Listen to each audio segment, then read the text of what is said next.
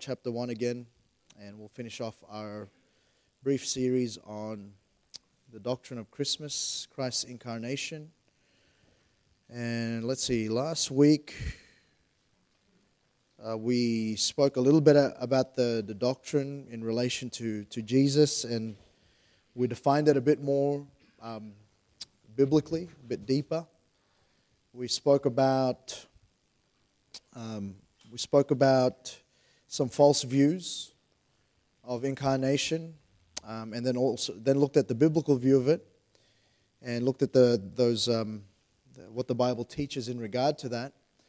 And then we started to look at some evidence in regard to Christ's incarnation. We spoke about his pre-incarnate existence and what he was doing prior to his incarnation, whether he appeared prior to Bethlehem. And so we looked at those really briefly. And so we'll continue that and pick up that thought. But let's just read our key text here as we get started. John 1:1, in the beginning was the Word, and the Word was with God, and the Word was God. The same was in the beginning with God. All things were made by him, and without him was not anything made that was made. In him was life, and the life was the light of men. And the light shineth in darkness, and the darkness comprehendeth it not. There was a man sent from God, whose name was John. The same came for a witness, to bear witness of the light, that all men through him might believe. He was not that light, but was sent to bear witness of that light. That was the true light, which lighteth every man that cometh into the world. He was in the world, and the world was made by him, and the world knew him not. He came to his own, and his own received him not. But as many as received him, to them gave he power to become the sons of God, even to them that believe on his name, which were born not of blood, nor of the will of the flesh, nor of the will of man, but of God. And then verse 14, and the Word was made flesh, and dwelt among us, and we beheld his glory, the glory as of the only begotten of the Father, full of grace and truth. All right, let's pray. We'll ask the Lord to bless. Father, thank you again for, Lord, just the wonderful thing it is to be able to think about and study through, Lord, your birth and the significance of your entry into this world in human flesh.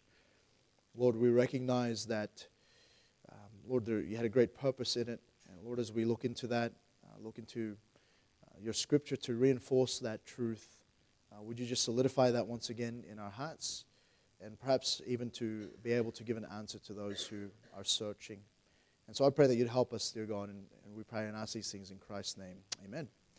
So we'll pick it up there. We looked at his appearances prior to Bethlehem. Now we'll look at some just Old Testament prophecies of the incarnation of Christ, and really just the major ones, and then look at the New Testament demonstrations of the incarnation of Christ. So look at Isaiah chapter 7. To begin with, Isaiah chapter 7. So we'll turn to different passages of Scripture, and hopefully the Bible drill helps you keep up, warmed up. And Isaiah chapter 7 and verse 14. And let's read verse 1 and then move through the chapter just to get context. It came to pass in the days of Ahaz the son of Jotham, the son of Uzziah, king of Judah, that Rezin the king of Syria and Pekah the son of Remaliah, king of Israel, went up toward Jerusalem to war against it, but could not prevail. So they were in a time of war. The house of Judah, the house of Israel were warring. And it was told the house of David, saying, Syria is confederate with Ephraim, and his heart was moved, and the heart of his people as the trees of the woods are moved with the wind. So a confederacy started to form between Syria and Israel to fight against Judah. And so let's skip down to verse 10. And here, moreover, the Lord spake again unto Ahaz, saying, Ask thee a sign of the Lord thy God. Ask it either in the depth or in the height above. But Ahaz said, I will not ask, neither will I tempt the Lord. And it says this, and he said, Hear ye now, O house of David. Is it a small thing for you to weary men? But will ye weary my God also? And here's the continuing verse in a prophecy of the incarnation of Christ. Therefore the Lord himself shall give you a sign. Behold, a virgin shall conceive and bear a son, and shall call his name Emmanuel. Butter and honey shall he eat, and that he may know to refuse the evil, and choose the good. For before the child shall know to refuse evil and choose the good, the land that thou abhorrest shall be forsaken of both her kings. So it was foretelling of the situation of which Christ was going to enter into the world. All right. Now look at Isaiah chapter 9. So a couple of chapters over. Isaiah chapter 9 and verses 6 and 7.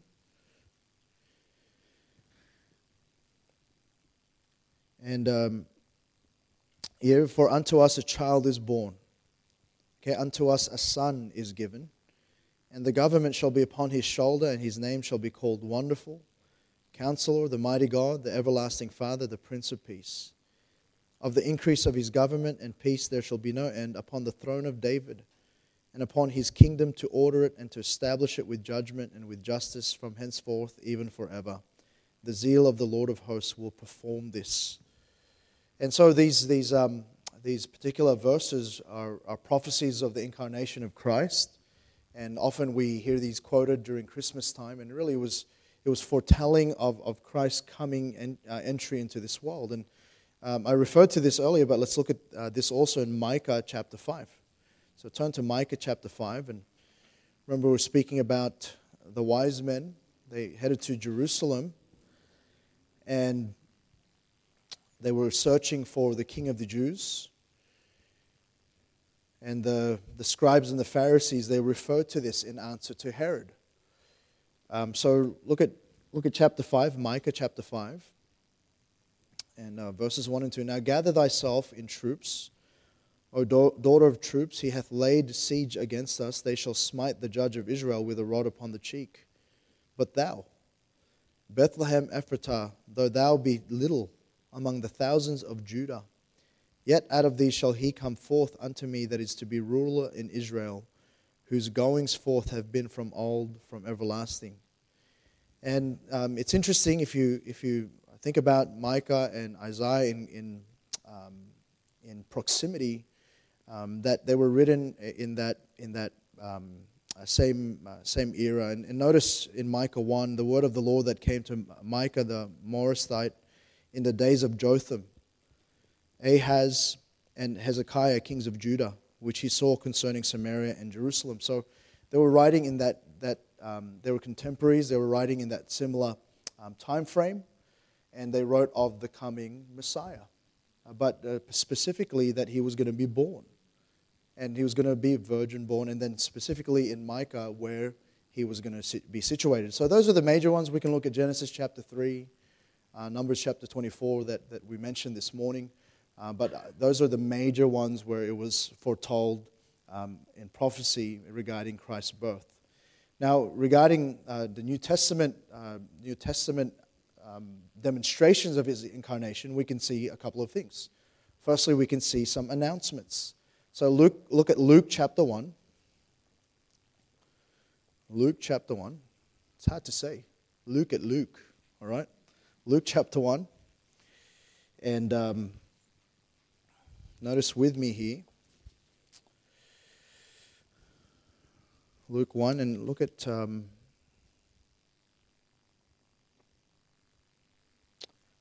verse 17. This is to Zacharias. Notice here, and he shall go before him in the spirit and power of Elias, to turn the hearts of the fathers to the children, and to the disobedient to the wisdom of the just, to make ready a people prepared for the Lord. All right, and then again in verse 76. So go down to verse 76.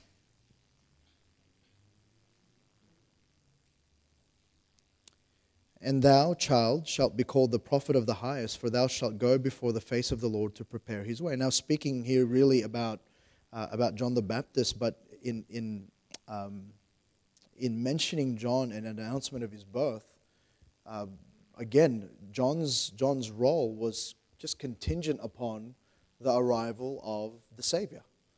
And so in mentioning John and this child, what he should do, it's also foretelling or announcing the coming of the Lord. All right? And then also, obviously, to Mary. Look at here in the chapter, verse 31, Luke 1:31.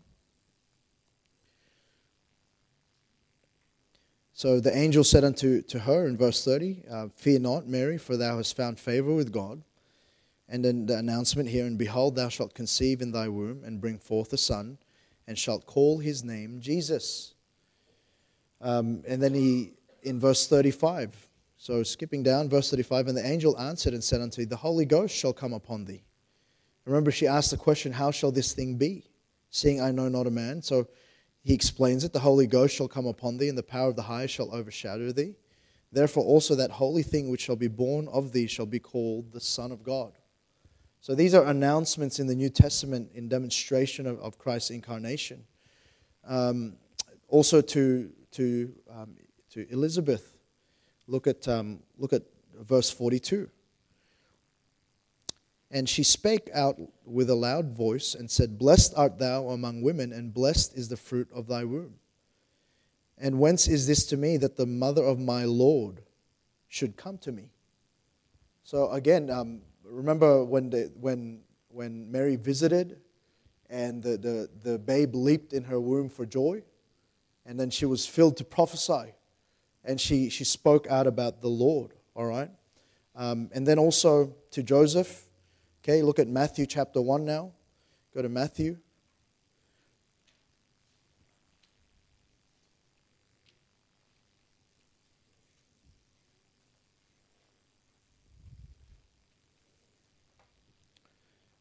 And look at verses 20 and 21. And remember, he was considering to put her away privily. He didn't want to make a public example of her, of Mary. But then notice here, but while he thought on these things, behold, the angel of the Lord appeared unto him in a dream, saying, Joseph, thou son of David, fear not to take unto thee Mary thy wife, for that which is conceived in her is of the Holy Ghost. And she shall bring forth a son, and thou shalt call his name Jesus, for he shall save his people from their sins. So again, another announcement, and we won't take the time, but you can look at the shepherds in Luke chapter 2. You can look at the wise men in Matthew 2. We spoke about them this morning. You can look at Luke chapter 2 and verses 25 to 32 to Simeon, and then also to Anna in Luke 2:38. So all of these were announcements of Jesus' birth, all right, the Son of God in the flesh. We can look at the reasons also. So we can look at the reasons of the incarnation. So not only the announcements, we can look at the reasons. And again, there are many biblical reasons why Christ came into this world. Okay, God never does anything without having a good reason.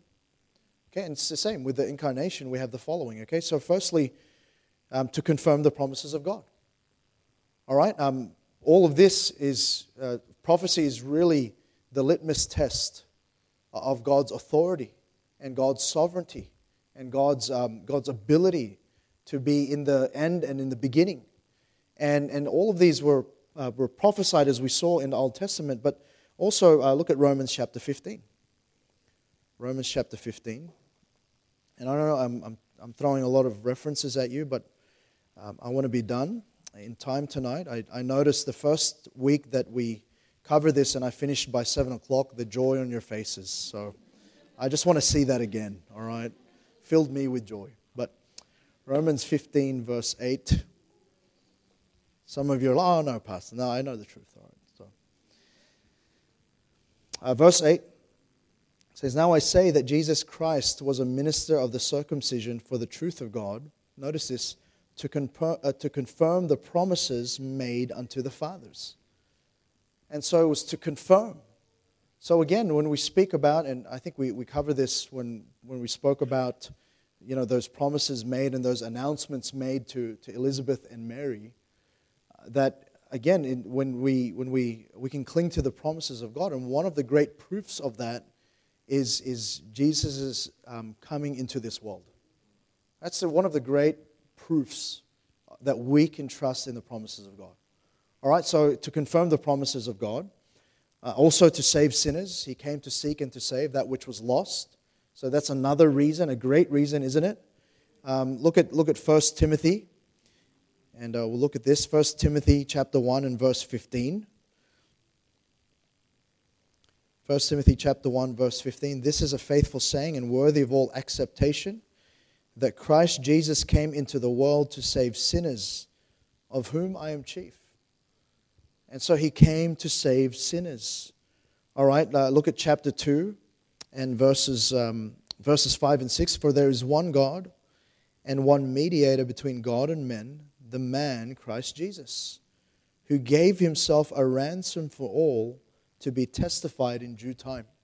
So one of the major reasons why Jesus Christ came into this world in the flesh was to save sinners. And I think we understand that, but I think sometimes we take that a little bit for granted. He performed a miracle, the thing that was impossible, so that we can be saved. So that man could have a way to be saved. We can also see that it was to reveal God the Father. One of the reasons that Jesus came was to reveal God the Father. Look at John 14:9. John 14:9.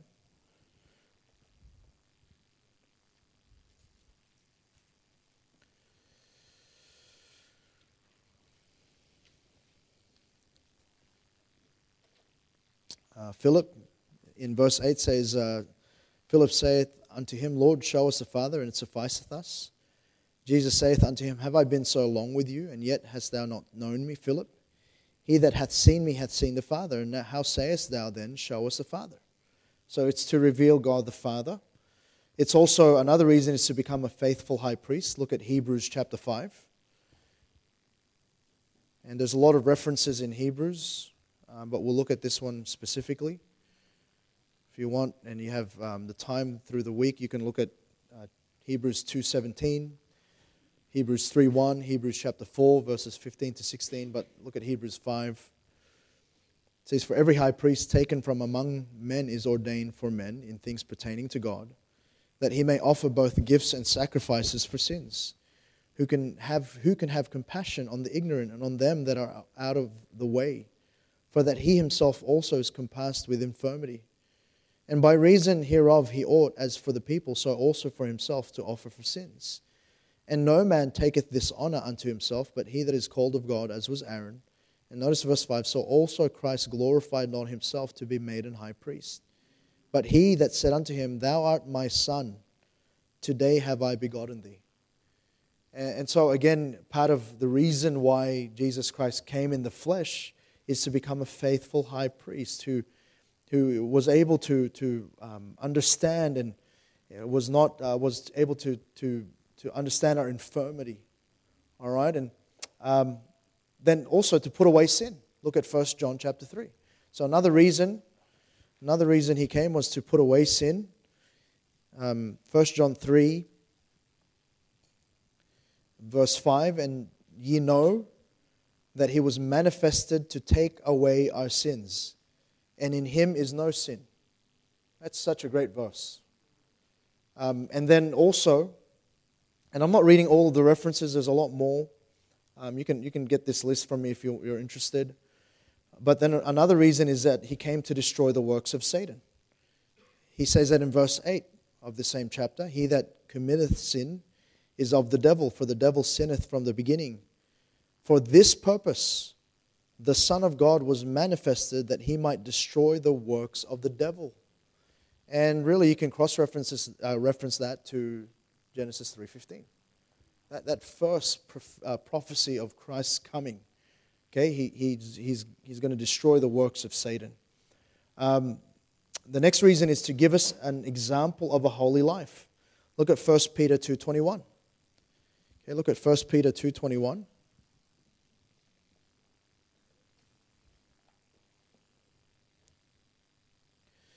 Notice there, for even hereunto were you called, because Christ also suffered for us, leaving us an example, that you should follow his steps, who did no sin, neither was guile found in his mouth, who when he was reviled not again.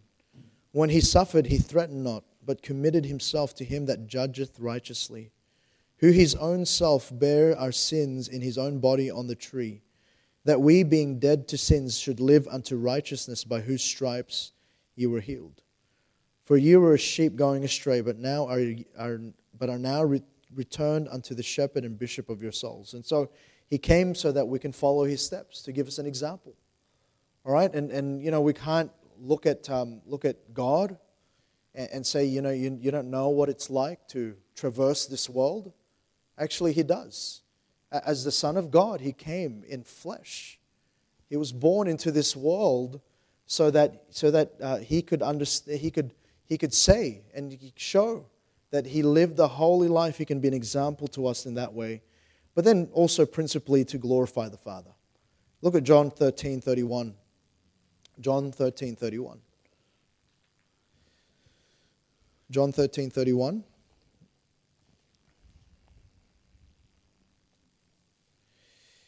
Notice here, therefore, when he was gone out, Jesus said, now is the Son of Man glorified, and God is glorified in him. And so, one of the reasons why he came was to glorify the Father. We can see also, not only in the announcements, a demonstration of his incarnation, but also the reasons, but also in teachings. And we won't go through these here. We can see John the Baptist teaching. We really see that in John chapter 1, verse 30. We can see that in the teaching of the Apostle John, which we're looking through in John chapter 1. The teaching of the Apostle Paul in Philippians 2, 5-8, but also Galatians 4, 4. And really just to bring up a point here, some have pointed to the apparent silence in Paul's teaching about the incarnation.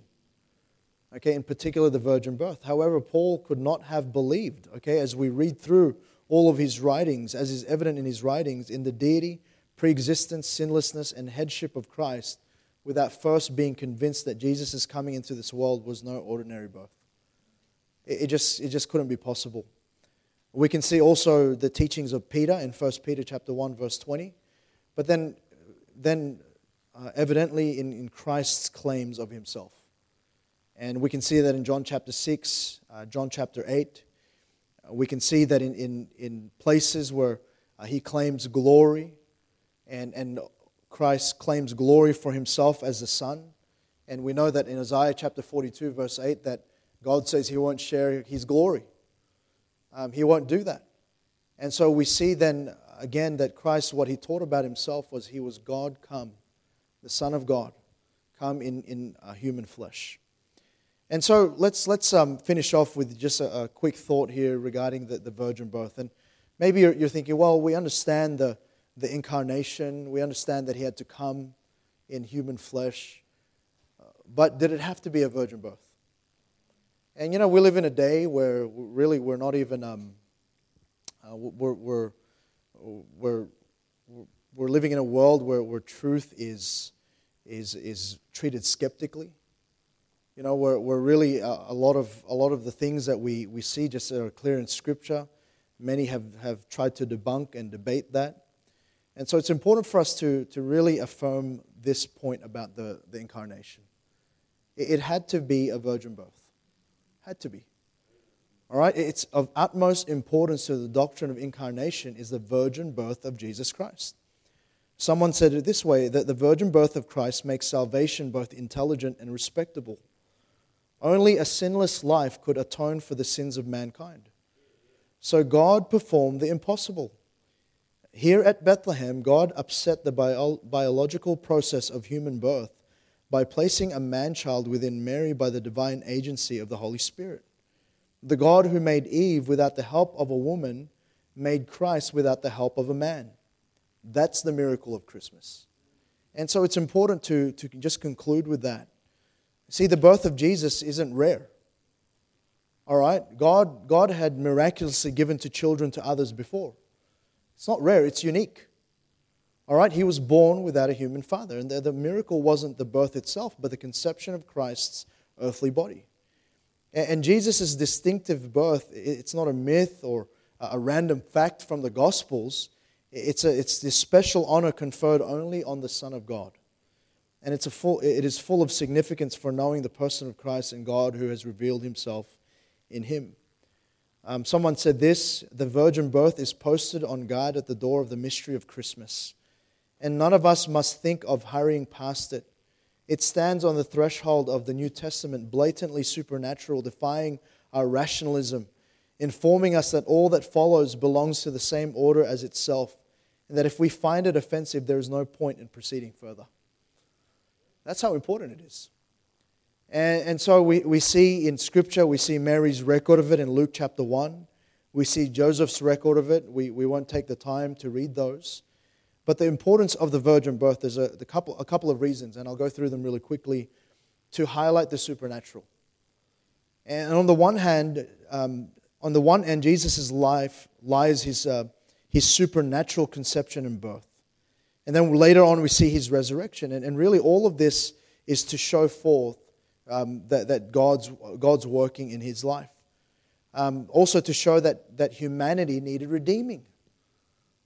All right, the fact that humanity couldn't produce its own Redeemer implies that its sin and guilt are so great that its Savior had to come from outside means.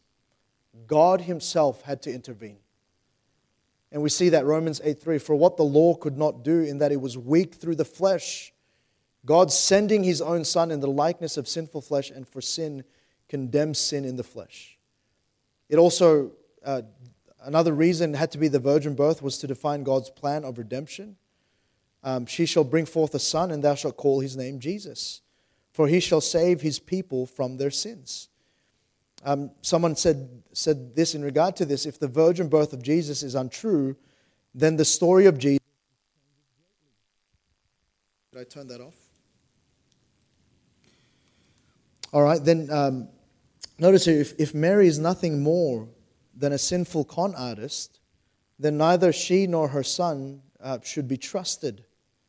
Because both the clear teachings of Scripture about the beginning of Jesus' earthly life and the character of Mary is at stake. We must contend for the virgin birth of Jesus Christ. But then also, lastly, to declare Christ's deity. All right, and really that's the crux of the matter.